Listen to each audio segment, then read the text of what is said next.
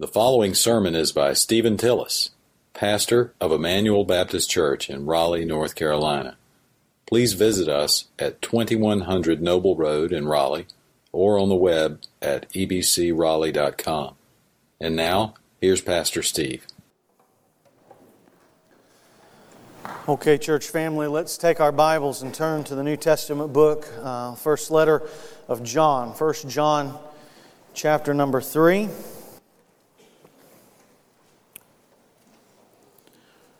1 John chapter number 3. I'm going to read for you out loud verse 4 through 10. Now look, if you see on your bulletin where it might say something like verse 3 through 8, that is not Krista's fault nor Kathy's fault. Earlier in the week I was deciding upon where to break the text apart here, and I originally told them verse 3 through 8, but I feel like verse 4 through 10 will probably be the best section for us to cover today.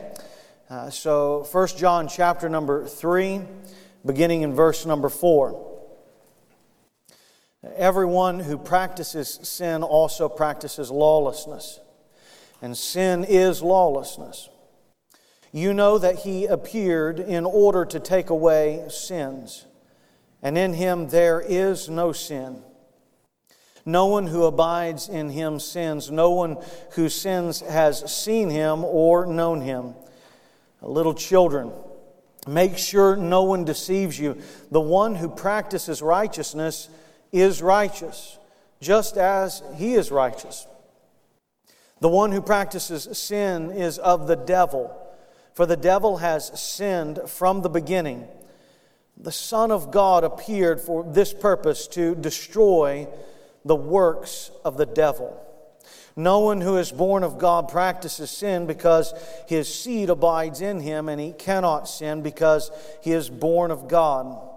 By this the children of God and the children of the devil are obvious. Anyone who does not practice righteousness is not of God, nor the one who does not love his brother.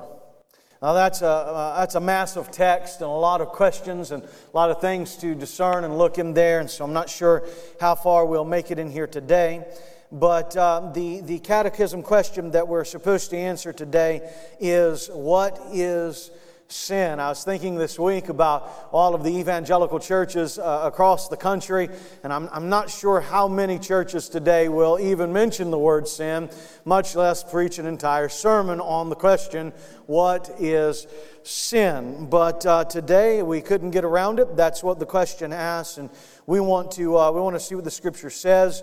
No doubt there are multiple ways of understanding that. In fact, the Bible says, to him that knows to do good and does not do it, to him that is sin. The Bible says, whatsoever is not of faith, that is sin. And yet today there is a comprehensive definition, I think, here in verse number 4 and following. Everyone who practices sin also practices lawlessness, and sin is lawlessness. So join me for a word of prayer as we enter in upon this time together. Would you ask the Lord to open your heart and your mind to the Scriptures as I do as well. Our Father, we love You and thank You for Your kindness and mercy and grace.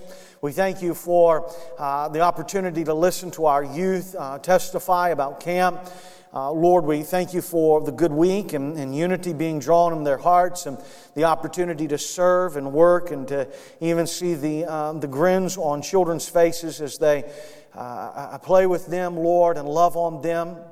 Reminds me, Lord, that of the words of Mother Teresa, who said that we are to be Christ to all people, and we are to see Christ in all people.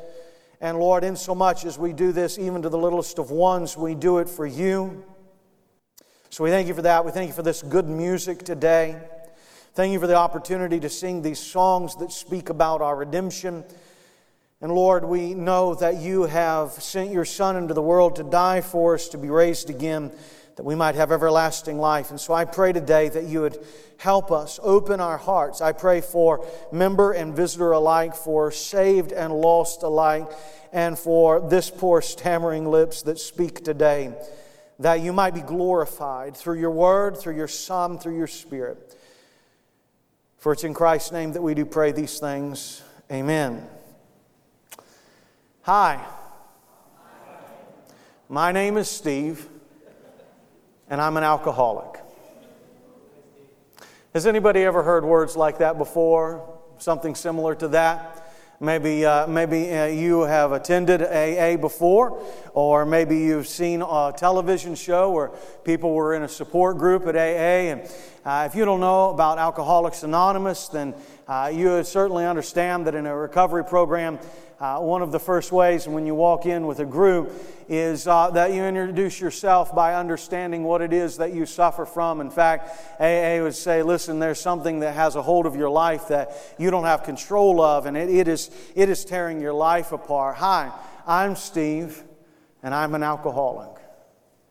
And there's an admission that comes from that says, I've come to grips with the fact that there is something in my life that is tearing my family apart, that's tearing me apart at the very root of my soul. In the early 1930s, Bill W. in Akron, Ohio, he had a group. In fact, they were meeting at a church. It was a Christian fellowship. I don't know if you know the background of this, but Alcoholics Anonymous started as a Christian fellowship in a church in Akron, Ohio.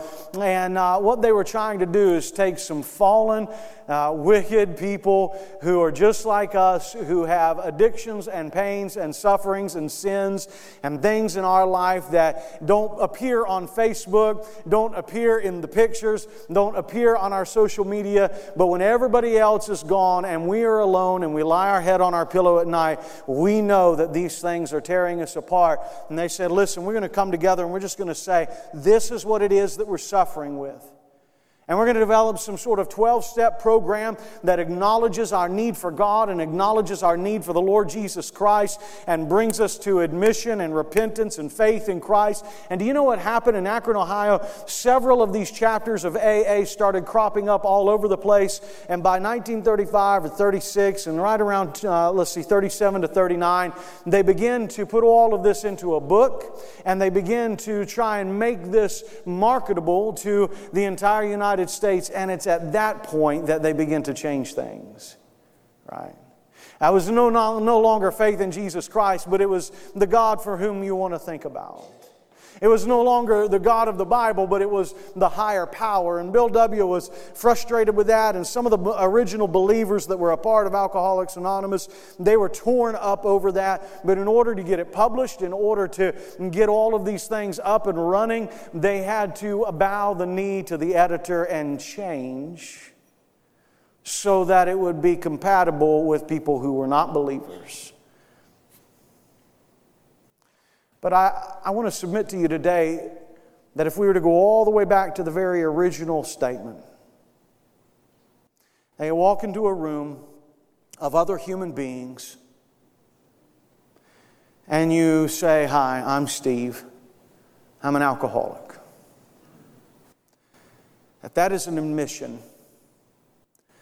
that you're suffering from sin. And I wonder in this room today, if you would be willing to look to your neighbor. I was thinking this morning I might do this as just a vivid illustration for you, but I won't make you do this. But I wonder if you would feel comfortable enough turning to your neighbor to the left. And you say, Steve, why did you say the left and not the right? Because I'm left-handed and everything in the world is for right-handed people. I wonder if you would feel comfortable looking to the person to your left and from the depths of your soul say, hi, my name is Steve, or your name, and say, I'm a sinner.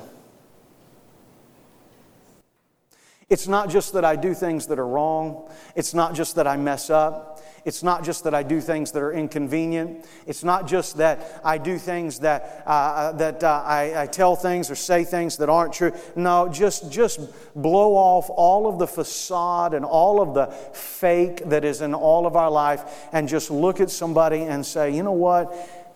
I'm a sinner. And furthermore, it's not just that I do outward actions that are wrong. Deep in my soul, something's wrong. I'm broken. I'm sinful. I wonder if you'd be willing to do that. Far cry from AA. Probably a century and a half before that, J.C. Ryle said that the understanding and the deep understanding of our inward sinfulness is the beginning to the road and the path of righteousness. You see, somewhere down in all of our hearts, we have to come to the understanding that something is wrong. In fact, I even think a modern-day example of Ray Comfort, I don't even know what you make of his works and all of that, but whatever you make of that, I do remember him saying one time that, if you're on an airplane and somebody comes to you and they bring a big, bulky parachute and they say, "Here, put this on," but you're riding in first class and you look out and there's no creature like in the Twilight Zone on the wing, and all the engines are rumbling, and you've got a drink and a terrible sandwich in front of you, you would say there's no reason to put on a parachute. That thing's bulky. It's going to take up room. I'm not comfortable. Why would I put on that parachute? But if somebody came to you and they said the engines are out and you could see the burning wings falling to the ground, you would throw that thing on in a hurry. And I think the point that Ray Comfort is making is, in order to understand the necessity of the gospel and the redemption of Jesus Christ, we have to get serious this morning. And I'm talking about unbeliever and believer alike, member and visitor. We have to get serious with the idea that we are sinful, fallen, broken people. I know most of you don't live with me every single day, and so maybe some of you are even visiting here today. I'm just asking you, will you join me today in a community? Will you come in close? I wish we could all just kind of sit around a table. Will you come in close and be honest in your own life with where you are and who you are? And will you just begin thinking right now, even at the beginning of this sermon? Would you begin thinking as to, by the end of this time together, would you be willing to look yourself in the mirror and say, "Hi, I'm whoever you are, and I am a broken, sinful person in the eyes of God, and I need help. I can't save myself. I can't live this Christian life on my own. I need help." I wonder if you'd be willing to do that with me today. Let's look at the text for just a few minutes, and let me walk down through here. And what I'm going to do is I'm going to kind of try and teach through these verses, verse 4 through 10, and then I'll come back and make a few points. All right? So look at verse number 4. He says, "Everyone who practices sin practices lawlessness." Now you have to begin by understanding here that John doesn't leave any room. John doesn't leave anybody out here. You see, it's everyone who practices sin. That nobody in this room is above sin. Everybody in this room sins and falls short of the glory of God. And there are people who you will meet from time to time. They'll say, "No, I'm not a sinner. I've not fallen short of the glory of God. I'm a good person." But that's not what John says. That's not what the Bible says. The Bible says everyone has sinned and fallen short of the glory of God. Look what it says. Everyone who practices sin also practices lawlessness, and sin is lawlessness. Let me stop for a moment and just kind of explain that. What he's saying here is that this lawlessness is a deliberate, decided rebellion against God and His character and His law. And the Apostle John is saying, listen, when you sin, you are rebelling against the God of heaven. In classical Greek, the word sin here would mean to miss the mark. Anybody ever heard that? That sin means to miss the mark. You pull back your arrow, you shoot at the mark, and sin means to miss the mark. That's a classical understanding of sin. But the New Testament authors, they take that word and they use it a little bit differently. And what they mean is, it's not just that you miss the mark, but it's that you miss God's mark intentionally. You see, there might be room, if you say sin means to miss the mark, that somebody in this room could say, well, I'm trying to love God as much as I can. I'm trying to come as close to God as I can, but I just missed the mark by a little bit. But that's not what the Bible teaches. The Bible says that all of us have sinned. All of us come short of the glory of God. The Bible says we've all gone our own way. There's none righteous. There's no one that's righteous before Him. And here's the issue. It's not just that you missed the mark by accident. It's that you missed the mark because you're shooting at your own mark. It's not like God has a target on the wall over here and everybody in the room loves Jesus and loves God, and you know what? We just came up a little bit short. It's that each and every one of us in this room turn our back on the mark of God and we say, I want my own success. I want my own relationships. I want my own life. I want to do it my way. And we shoot toward our own mark. And we fall short of the glory of God. And we miss His mark, not by accident, but intentionally. Let me show you something here. Look back down at verse number 4. I don't have time to dive into this all today, so just trust me on it and then read it when you get home. Verse 4 through 7 is kind of repeated intentionally in verse 8 through 10. So look at the beginning of verse number 4. Everyone who practices sin also practices lawlessness, and sin is lawlessness. Look at verse number 8. The one who practices sin is of the devil, for the devil is sin from the very beginning. You see, the parallel that's going on here is it is not just that our sin is lawlessness and rebellion, but he's saying in verse number 8 that the one who practices sin is of the devil. Now you say, Pastor Steve, are you saying that my sweet little old grandmother, are you saying that my loving uncle that always gives me nickels when I go to his house, but that they don't profess Christ, and they're not believers, but they're just as sweet as they can possibly be? Are you saying that they are lawless and they of the devil? Of course not. I am not saying that. John may be saying that, but I'm not. Actually, yeah, I'm speaking on behalf of him. Instead of getting mad at me, can you just take it from John? John says in the beginning of verse number 4 and the beginning of verse number 8 that when we sin, we are lawless rebellion against God. And we're of the devil. Man, that's hard to take in, isn't it? Connie and I were talking the other day, and I don't know, I was kind of careful.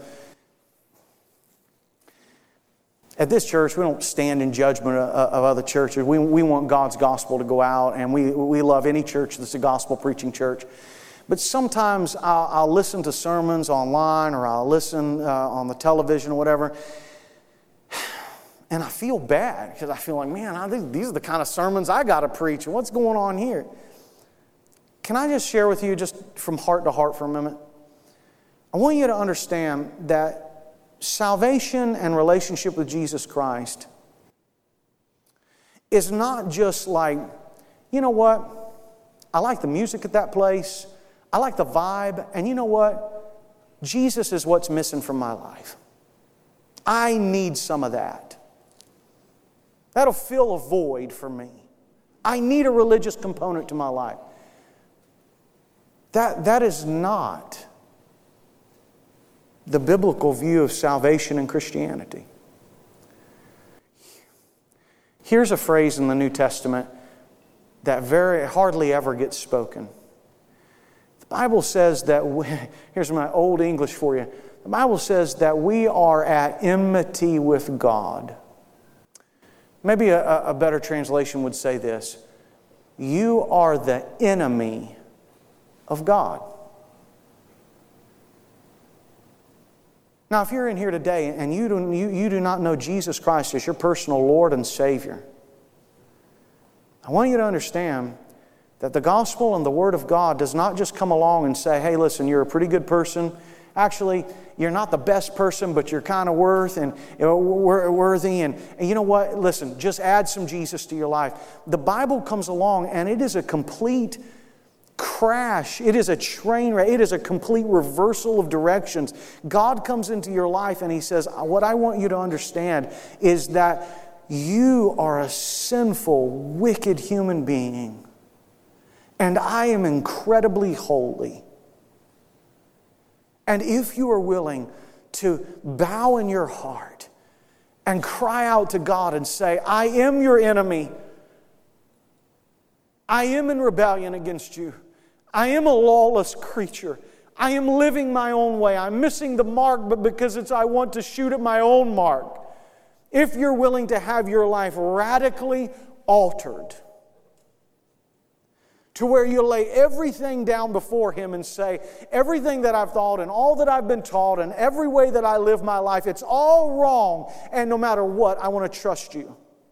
And I want You to be the King and the Lord and the Savior of my life. And from this moment forward, by Your grace, I'll follow You. I trust what You have done for me. Everything else can fall away. Jesus is the Lord of my life. Unless you've come to that kind of place in your life, you are not a believer in Christ Jesus.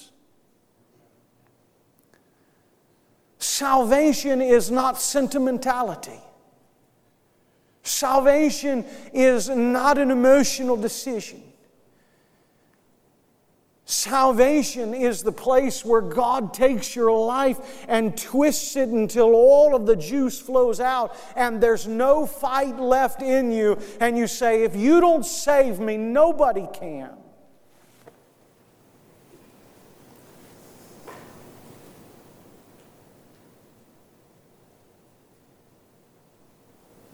And salvation in Hunter's life may look different in circumstances from salvation in your life, for he doesn't have as much history behind his life as we do. But you understand the necessity to turn from oneself and to turn to Jesus is the same at every age. And here's what we want young Hunter to understand, and here's where my heart grieves sometimes for churches, not just ours, but every church. Salvation is not just a one-time prayer that you fold neatly and put in your back pocket, and the rest of your life, when anybody asks, you say, I prayed and received Jesus. Salvation is when we trust Christ, yes, in the moment of conversion, but that it is such a powerful, life-changing conversion that He gives us a new heart. And day by day by day, we learn to follow Him in an ongoing, interactive relationship. You say, Pastor Steve, are there times where we're closer or farther away? Sure. Are there times where we fall and we sin? Sure. But there is in the life of a believer an inward desire to follow Jesus.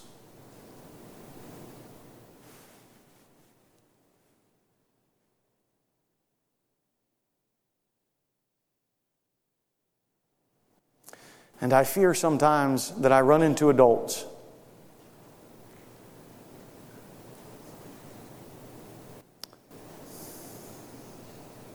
and what I want to ask you is, if I looked at your life in the last 6 weeks, that's enough time for ups and downs and ins and outs, and to have a newborn baby and have time to do no devotions and be up at 3 o'clock in the morning, if that's your place in life. But if I looked at your life in the last 6 weeks, would you be able to say, you know what? Sometimes higher, sometimes lower, but deep in my heart, I have an ongoing, interactive relationship where Jesus Christ is the Lord of my life.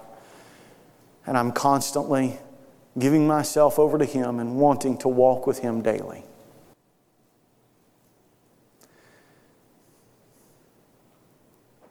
I hope that you see my loving shepherd's heart today. I don't always bring it this straightforward, but I just want you to understand, when I see some people sometimes, and they're in church, every once in a while, see them. It's almost like a reunion, you know what I mean? Like you see somebody and then you don't see them for a while, and they tell, when you talk to them and you start talking about Christly things or churchly things, and they start talking about the glory days, right? In the center of a young boy's eye, when they start thinking about the glory days are far behind us. And, I grew up there, I did this, and I did that. But you don't hear anything about what God and Christ is doing in your life right now. I get nervous. Because I fear that what those people might have is a southern form of religion. With potlucks and good times and gospel sings. And as you can see, I like every bit of that. And nostalgic memories. But no ongoing relationship with Jesus where you are moving from the old to the new. Where you're constantly laying off the old and putting on Christ. And I just want to bring to you, what is sin? It is lawlessness. It is the deliberate rebellion against God. Give me a couple more minutes. Let's look at the text. I just kind of speaking my heart to you today, but I better show you the answer. Look here. Verse number 5. You know that He appeared in order to take away sins, and in Him there is no sin. You see, if we said from verse number 4, what is the definition of sin? It is lawlessness. It is a rebellion against God. You say in verse number 5, what does sin do? Well, I read where one author said that sin takes away the work of the cross. I wouldn't say that, but I would say this, that sin in our life undermines the work of Jesus Christ. Look back at verse number 5. You see, he says here in verse number 5, you know that He appeared in order to take away sins. That where it says take away sins, it's the same reference of John 1:29, where the Bible says that John the Baptist said, behold the Lamb of God that takes away the sin of the world. Jesus came into the world to die on the cross, to take our sin away. And when we continue in sin, we undermine the work of the cross of Calvary. God decreed our salvation through the cross work of Jesus Christ and the resurrection. And when we go on practicing sin, we initially say in our heart that the work of Christ on the cross is meaningless. Christ came to die for our sins, and if we continue to do that, then we make Him of none effect. The definition of sin is that it is lawlessness. Verse number 5, what are the effects of sin? That it undermines the work of Christ. Verse number 5, you know that He appeared in order to take away sins, and in Him there is no sin. Verse number 6, no one who abides in Him sins. You say, why does sin continue to exist with us? Because of our lack of abiding in Jesus Christ. Now, brothers and sisters, I want you to understand that it's not some sort of mystical passage in the Bible. We're not to take John 15, where we are to abide in the Christ, and where He is the branch, and we are where He is the root and the trunk, and we are the branches. We are to abide in Him. We're not to take that in some sort of ethereal way. But the issue is here, the reason why we continue to sin is because we stop abiding in the very presence of Jesus Christ.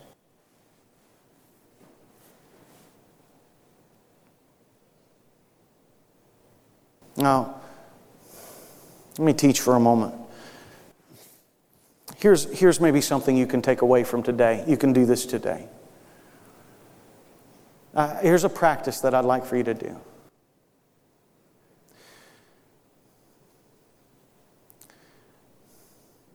The next time that you feel like sinning, whatever that may be, you leave here and you get up on 440 and nobody will let you on, right?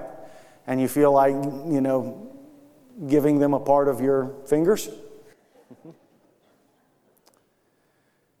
I want you to stop for a split second, and I want you to say to yourself, Jesus is in this car with me.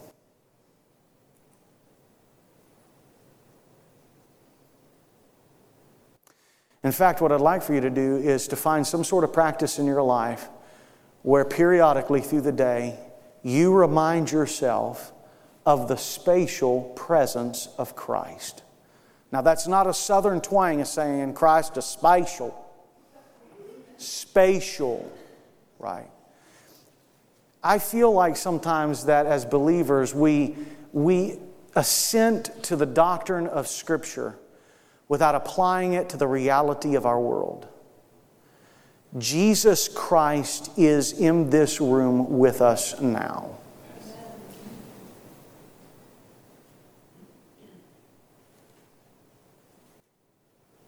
I borrowed this from Dallas Willard years ago, but I enjoy when I'm talking with children. You know, children ask the greatest questions, don't they? They ask the ones nobody has. A child asked me here one day, they asked me what the phone number was to God.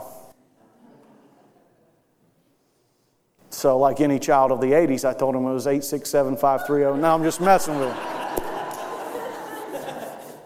I just lost all of you. Here's something you can practice. This is what I tell children. When you pray, close your eyes and Jesus will run right up to you. Now, the reason why you don't believe that initially is because you have a tough time equating the spiritual nature of Christ and the Scripture with the reality of the world that's around you.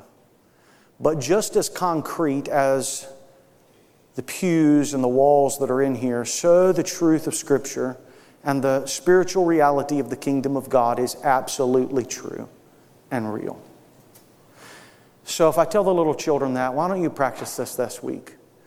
Why don't you close your eyes at some point, and when you do, ask for Christ to come right up to you. And believe in your mind that He is right there. Now I said, what if I open my eyes? Oh, listen. The Bible says that blessed are those who believe and not see. There's an element here where we're trusting, not judging. So why don't you just close your eyes at some point today and pray and say, Our Father who art in heaven. When you pray that, do you believe that He's like somewhere in the way out beyond the stars? The Jews understood heaven as the air that's right around you. Why don't you pray it like this? Our Father who's closer than the air that's in my lungs.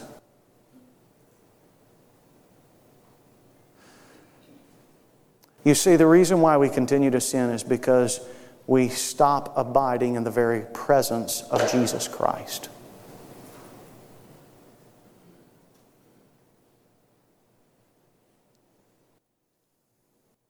And you say, Steve, that's hard. Of course it is. So why don't you just practice it the rest of your life? Little by little, day by day, hour by hour. One of the things I like to do is I'll just, I'm in the car or if I'm in a room by myself, I just say, Lord, I welcome you to be with me right now. Oh, he says, Steve, He's already there. Of course He is. I'm just trying to give you some handles, some application for you to work this out in your own life. Of course, God is always present to you. The problem is you're not always present to Him. So I'm just giving you some ways to grasp that. Now why don't you just pray and say, Lord, I just welcome you right into this time together with me. You're welcome in this car. You're welcome in this room. Lord, I'm about to go into this situation where there's people and it's going to be frustrating and the relationships are edgy and hard and I'm not sure what's coming there. And so, Lord, I welcome you just to be right with me, just shoulder to shoulder, right with me. I want to abide in your presence when I talk to those people. I want to abide in your presence. Listen, I know these people are going to be gone. There's going to be seasons of boredom. There's going to be some times this afternoon where sin might want to creep in and temptation. And nobody's around. And I'm struggling with that. And so, Lord, I'm just going to say to you right now, my name is Steve and I am a sinner and I need you. I cannot handle it by myself. I cannot do it by myself.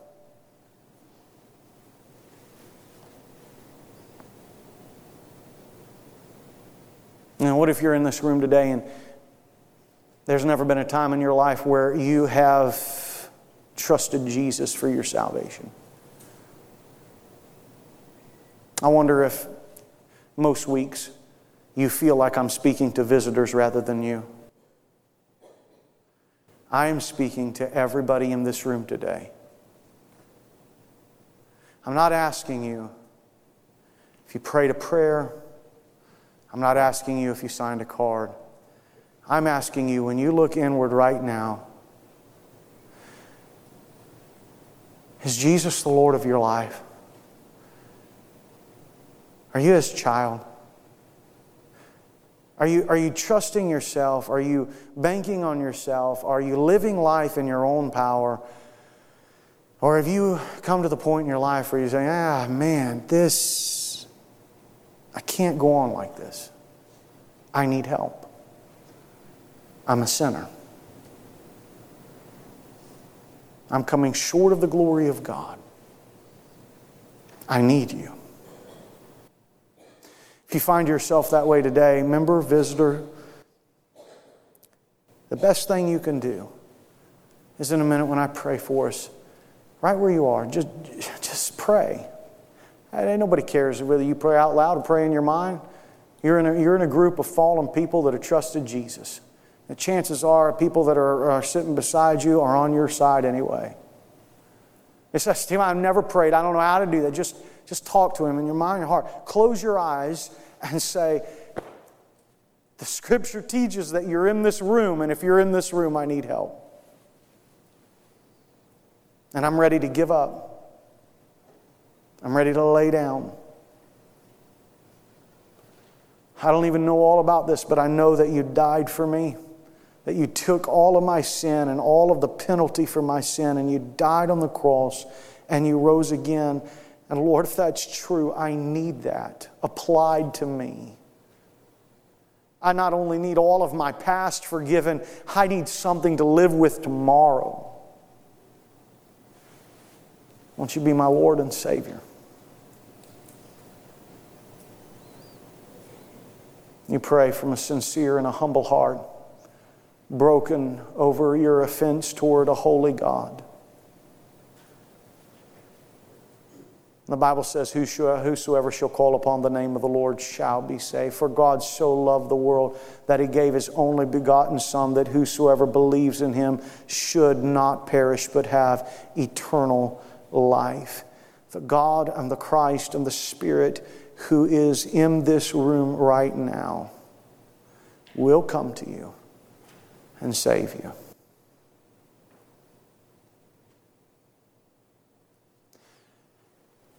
But you got to be ready to give Him your whole life. This is not a fire escape. It's not a get out of jail free card. It is a life change. And you would be better off, if you're not ready for that today, to be honest with God and say, I'm not ready, than you would to fake it and walk away from here with just religion.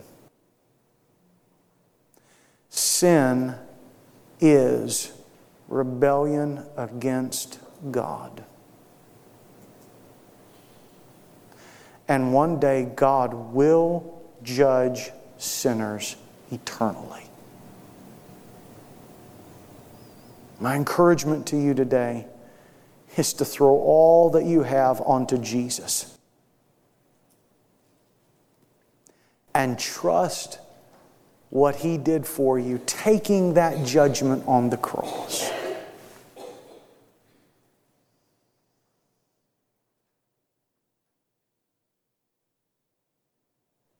For you, for me. We'll come back at another time and finish up these verses. There's so much in there, so many questions. If you're a believer here today with me, won't you look into your own life and say, Lord, there's some areas where I have some besetting, I have some practicing sins, and what it's doing is undermining what You've done for me. I give those to You. and I want to live a righteous life with your help. Would you do that today, believer? Would you bow your heads and close your eyes with me?